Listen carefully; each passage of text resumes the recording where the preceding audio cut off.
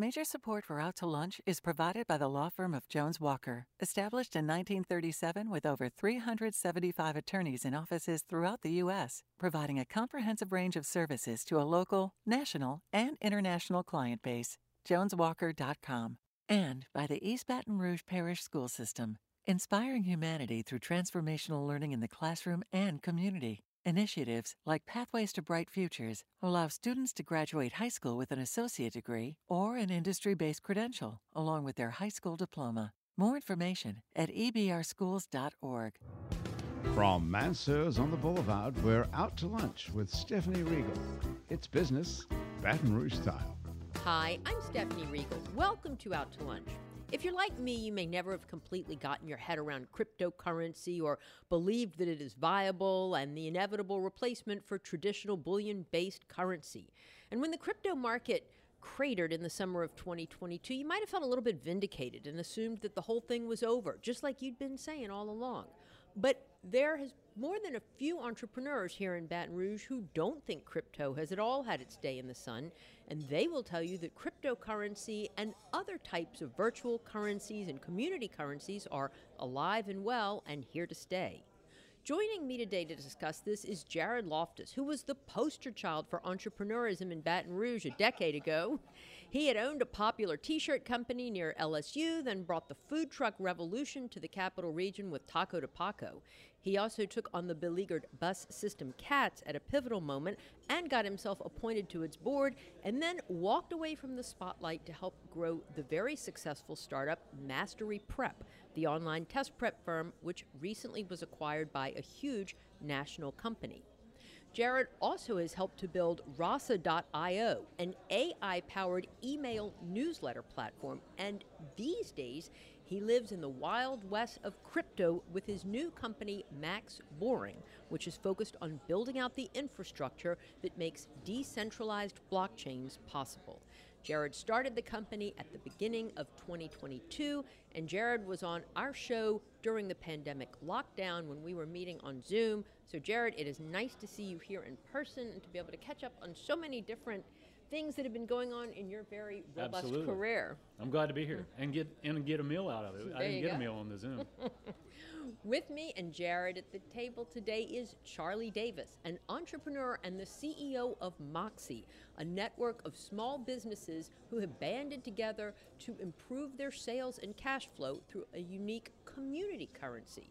You may remember we visited with Charlie's partner, Chip Davis, on this show in 2016 when Moxie was called Trade Authority and was in its infancy. In the years since, the community currency has grown to include 3,000 small business owners and has created a mobile app that makes using Moxie as easy as Venmo or a credit card. Charlie also was the president and co-founder of Mastery Prep, so we have two Mastery Prep alumni with us today.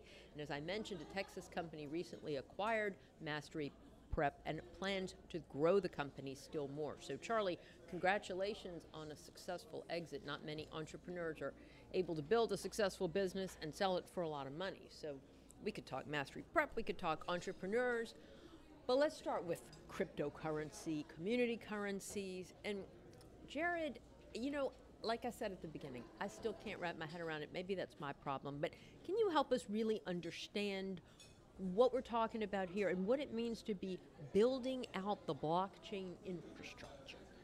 Totally. So, I mean, you made the comment about bullion-based currency. I'm not familiar with one that we have today, being that the U.S. dollar is not even on that. So, it's a matter, like how currencies work in general.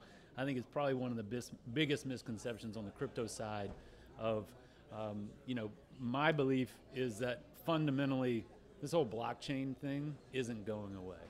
I'm not going to tell you that we're going to be using Bitcoin to buy this meal or transact or do anything like that, but I believe that the underlying technology is important. And so what we do is provide the equipment, the computers that make that network possible. The software or the hardware? The hardware side of it, yeah. Wow. So the way that this works, I think the best explanation I have for people is, you remember Napster? Yes. Being able to download songs. So if you had a song that you really liked and you downloaded that MP3 is on your computer, right? Mm-hmm. But if you said, hey, Jared, there's this great song, I want to send it to you so you can listen to it, you could have emailed me that MP3 and now it's on both of our computers, right? Right. And so that digital thing, it's hard to put a lot of value to something that could just be easily replicated, right? Well, on the blockchain, what's happening, let's say I have 10 Bitcoin and you have 0 Bitcoin. If I send you one, that network that's keeping track of all those transactions goes, okay, Jared doesn't have 10 anymore. He has 9, and Stephanie has 1. And I can never change that, because the only way I could change that is to talk everybody that has their computers plugged into the network to change their record, which is just not possible. Yeah. And so now we're able to have things that are digital in nature, but also can have value because they're not just being easily replicated. And then the way that gets put out into the world, you know, to what Charlie's doing and lots of others, we can track that stuff, and some interesting use cases happen. So do I think that the end-all be-all answer is happening right now? Maybe not. But the technology is here to stay, and that's what I think is really interesting. I want to go back to something you said, but Charlie, I want to bring you into the conversation here. So remind us what your company does, Moxie, and is it a cryptocurrency, or is it just more of a barter type of system? Yeah, thanks. I'm so glad you asked that. So Moxie is not a cryptocurrency. Personally, I'm a huge fan of Bitcoin and blockchain technology, and a host of other advantages. But Moxie is an invitation-only network of small business owners. In fact, this restaurant we're in today, Mansour's, is a Moxie member. So there's 1,000 businesses, believe it or not, 1,000 companies in the greater Baton Rouge area that are part of the Moxie network, which means they can buy and sell from each other using Moxie credits instead of traditional dollars. And so we're not a cryptocurrency, we're a credit network. We are the most classical concept of businesses helping each other and buying and selling from each other directly and extending credit to one another, as opposed to going to a central authority. Jared joked about, you know, the dollar's no longer bullion based. Of course, it hasn't been officially redeemable for gold since 1971, and arguably going back to 1945 when Bretton Woods happened. But Moxie is distinct from cryptocurrencies in every way possible. Mm-hmm.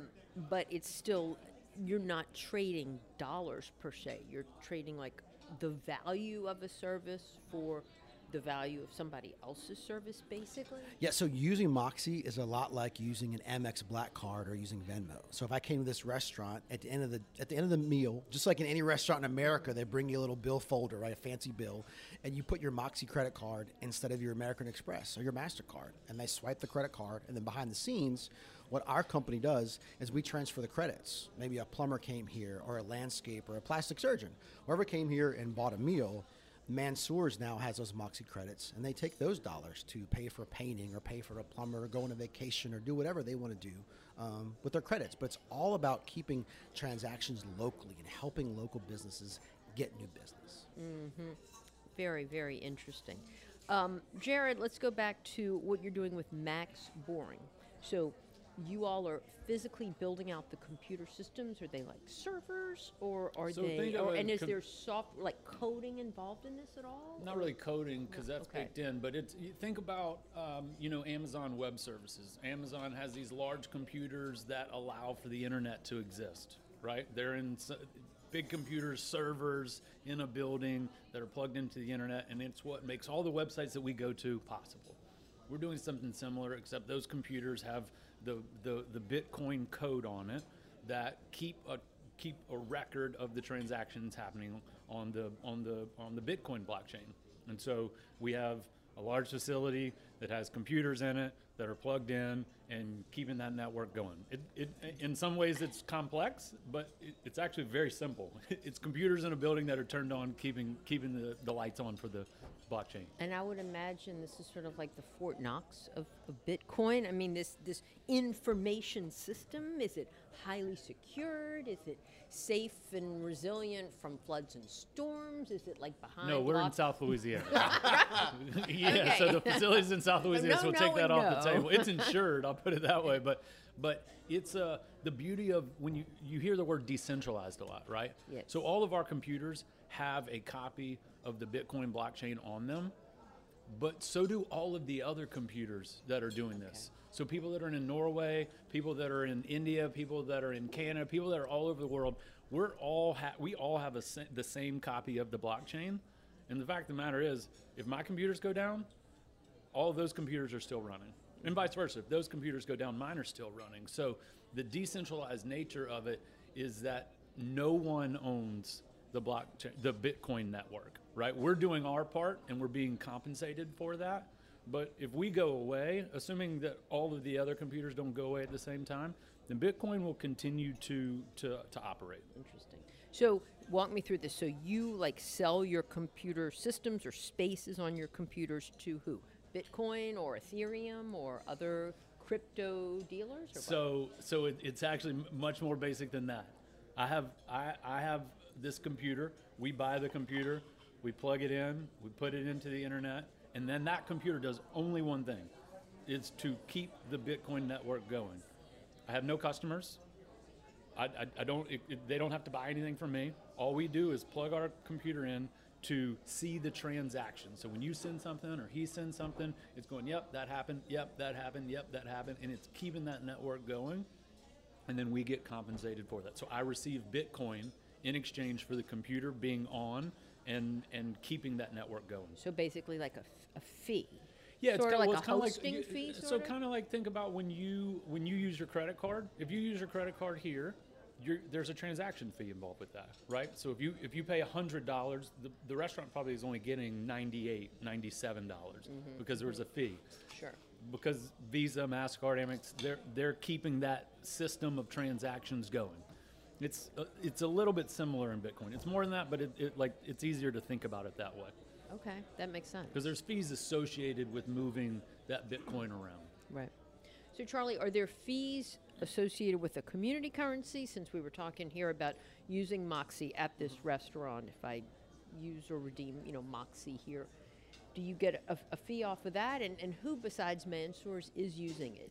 You told me 3,000 small businesses, or they run the gamut, restaurants, plumbers, roofers? They run the gamut. And while we're talking, I'll pull our app up and look at some other local businesses. There's more than 1,000 businesses, believe it or not, in the greater Baton Rouge area that accept Moxie. So it's easy to spend your money. The dry cleaner Keen's accepts Moxie. Come here at Mansour's, they accept Moxie. My students do ACT test prep at Best in Class Tutoring. They accept Moxie. I have 4 kids.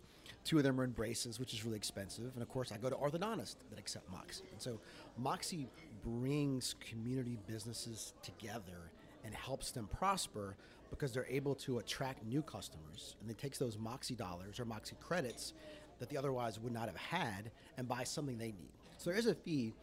Inside, using Moxie feels like a 90% off card, right? Mm-hmm. It feels like you are saving 90%. So you pay a 10% transaction fee whenever you buy something inside the Moxie network, but it's the opposite of a credit card fee. It's in essence a commission you pay for someone sending you new customers, right? There's the same thing happens when restaurants let kids eat free on Tuesday nights, right? Or it's half off on Sunday afternoon, right? A business owner in Moxie pays a 10% commission for all the new business that they earn, but instead of paying that commission like a credit card does whenever they earn the dollars, they don't have to pay the commission until they spend it out into the network as well. So there's a 10% commission-only fee that you pay to earn new business. And we're incredibly diverse, from plastic surgeons and plumbers and painters to lawyers, restaurant owners. In fact, you'd be hard-pressed to think of a type of business that exists in small business America that we don't have. We were talking this morning about some of the boring transactions of life. Somebody has to come here and clean the hoods, and someone has to come here and restripe the parking lot. And so those are the kind of transactions that happen inside the Moxie network. Sometimes people are taking vacations and renting condos, but we try to be everyday transactions that are going to happen over and over and over again. Why would a restaurant want to? I mean, I can see why they'd want to be on the network, but what's the real benefit for them? I mean, because, does it really drive customers to them? It's exactly what it does. So restaurants are by far our number one category, right? So there are so many restaurants inside the Moxie network, and most restaurants are empty the majority of the day, right? But the building's already here. The staff is already here. The air conditioning's already on. The Wi-Fi is already on. The rent's being paid. And so when you can add additional high margin revenue, that's some of the most important revenue that a business can get. So Moxie never replaces cash paying customers. We're Lanyap. We're trying to add an extra 5 or 10% to a restaurant's top line so they can have an extra 3 to 5% on their bottom line.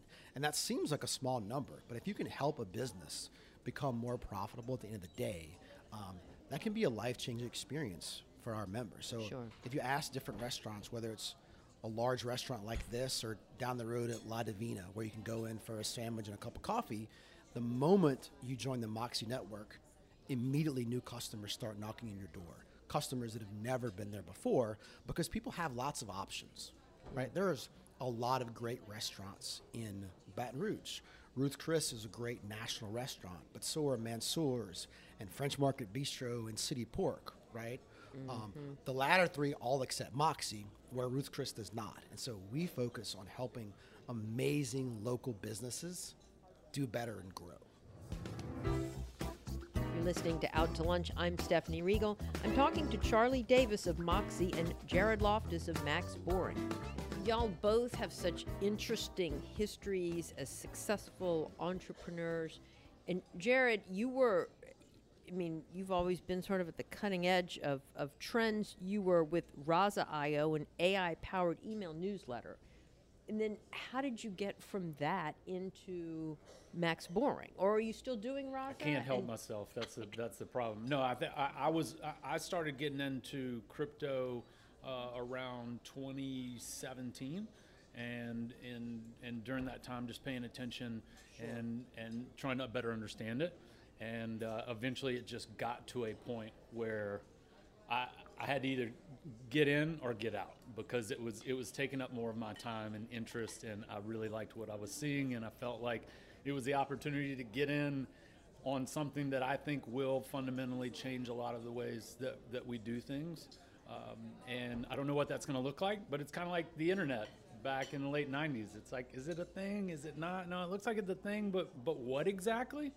Who knows? And that's an interesting space. So artificial intelligence is a great space to be in, especially right now. I mean, obviously it's getting its kind of day in the sun right now, but something about the crypto space just pulled me in, and I'm glad that I'm here.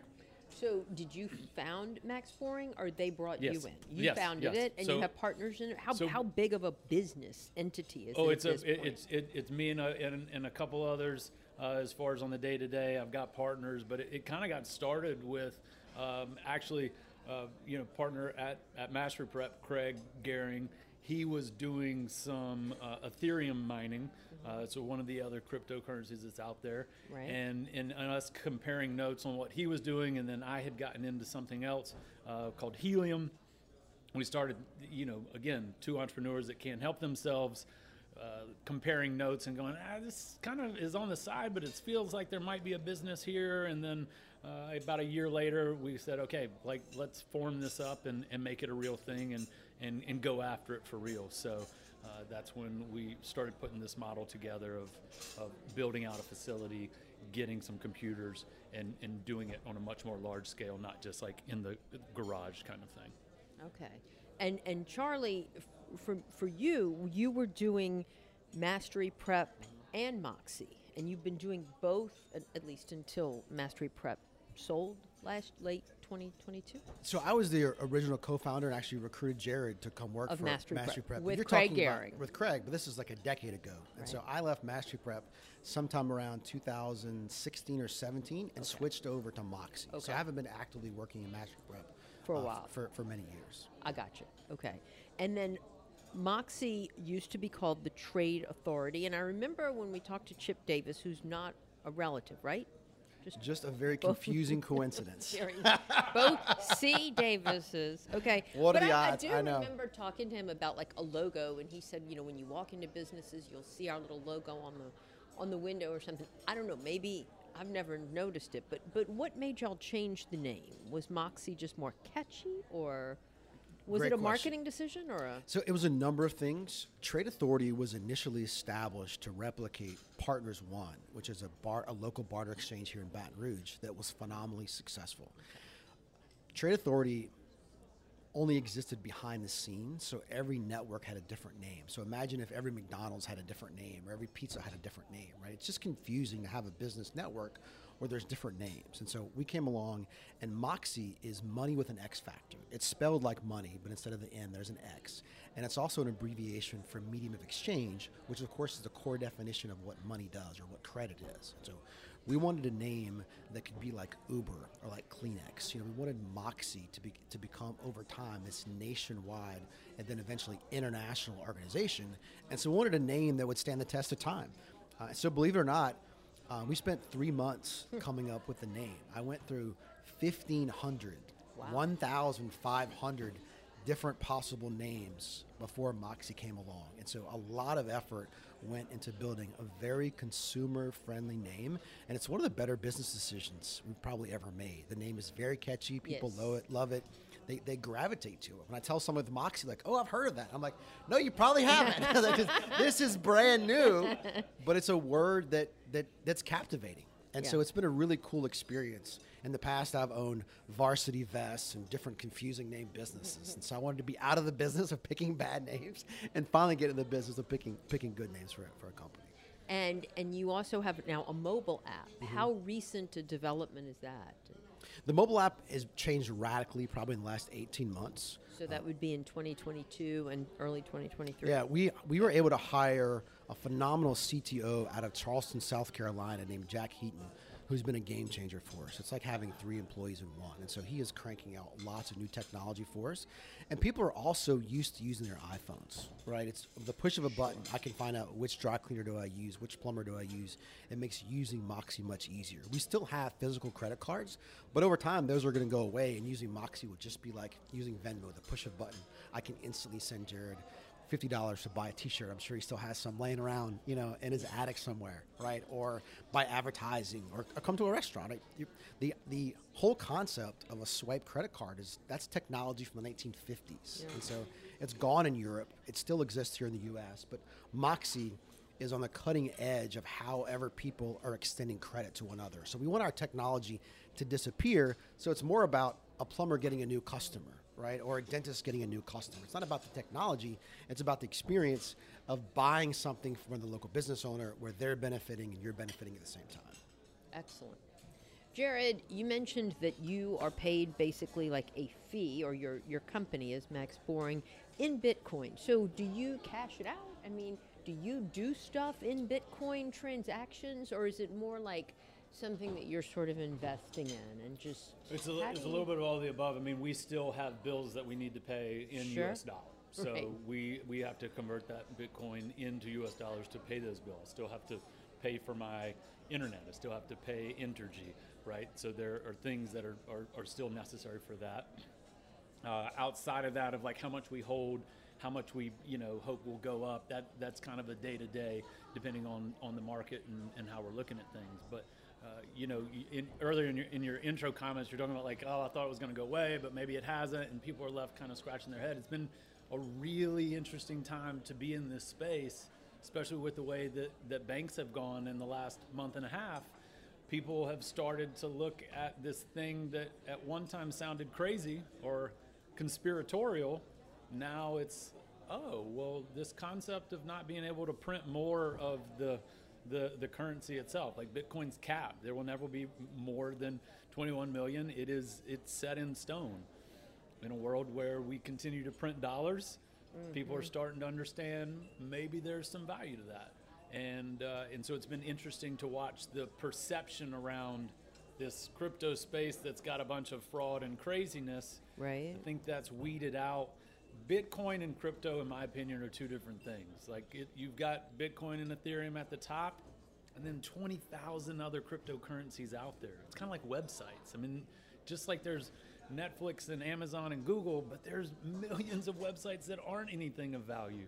It's kind of the same in crypto. And so we're focused in on the one that's at the top that I think has the staying power. And I think people are starting to come around on some of the basic tenets of it, of why it exists and what we think it'll do.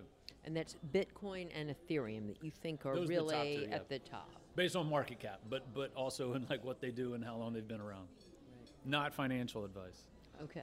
Well, Jared Loftus and Charlie Davis, I wish we had another half an hour because there are so many things that I would like to still cover. But it's been great to visit with you both and to have you both back on this show. You all are so inspiring as entrepreneurs and doing so many great creative things for our community. So thank y'all both so much for being here with me today on Out to Lunch and sharing the updates on your very exciting companies. Thank you.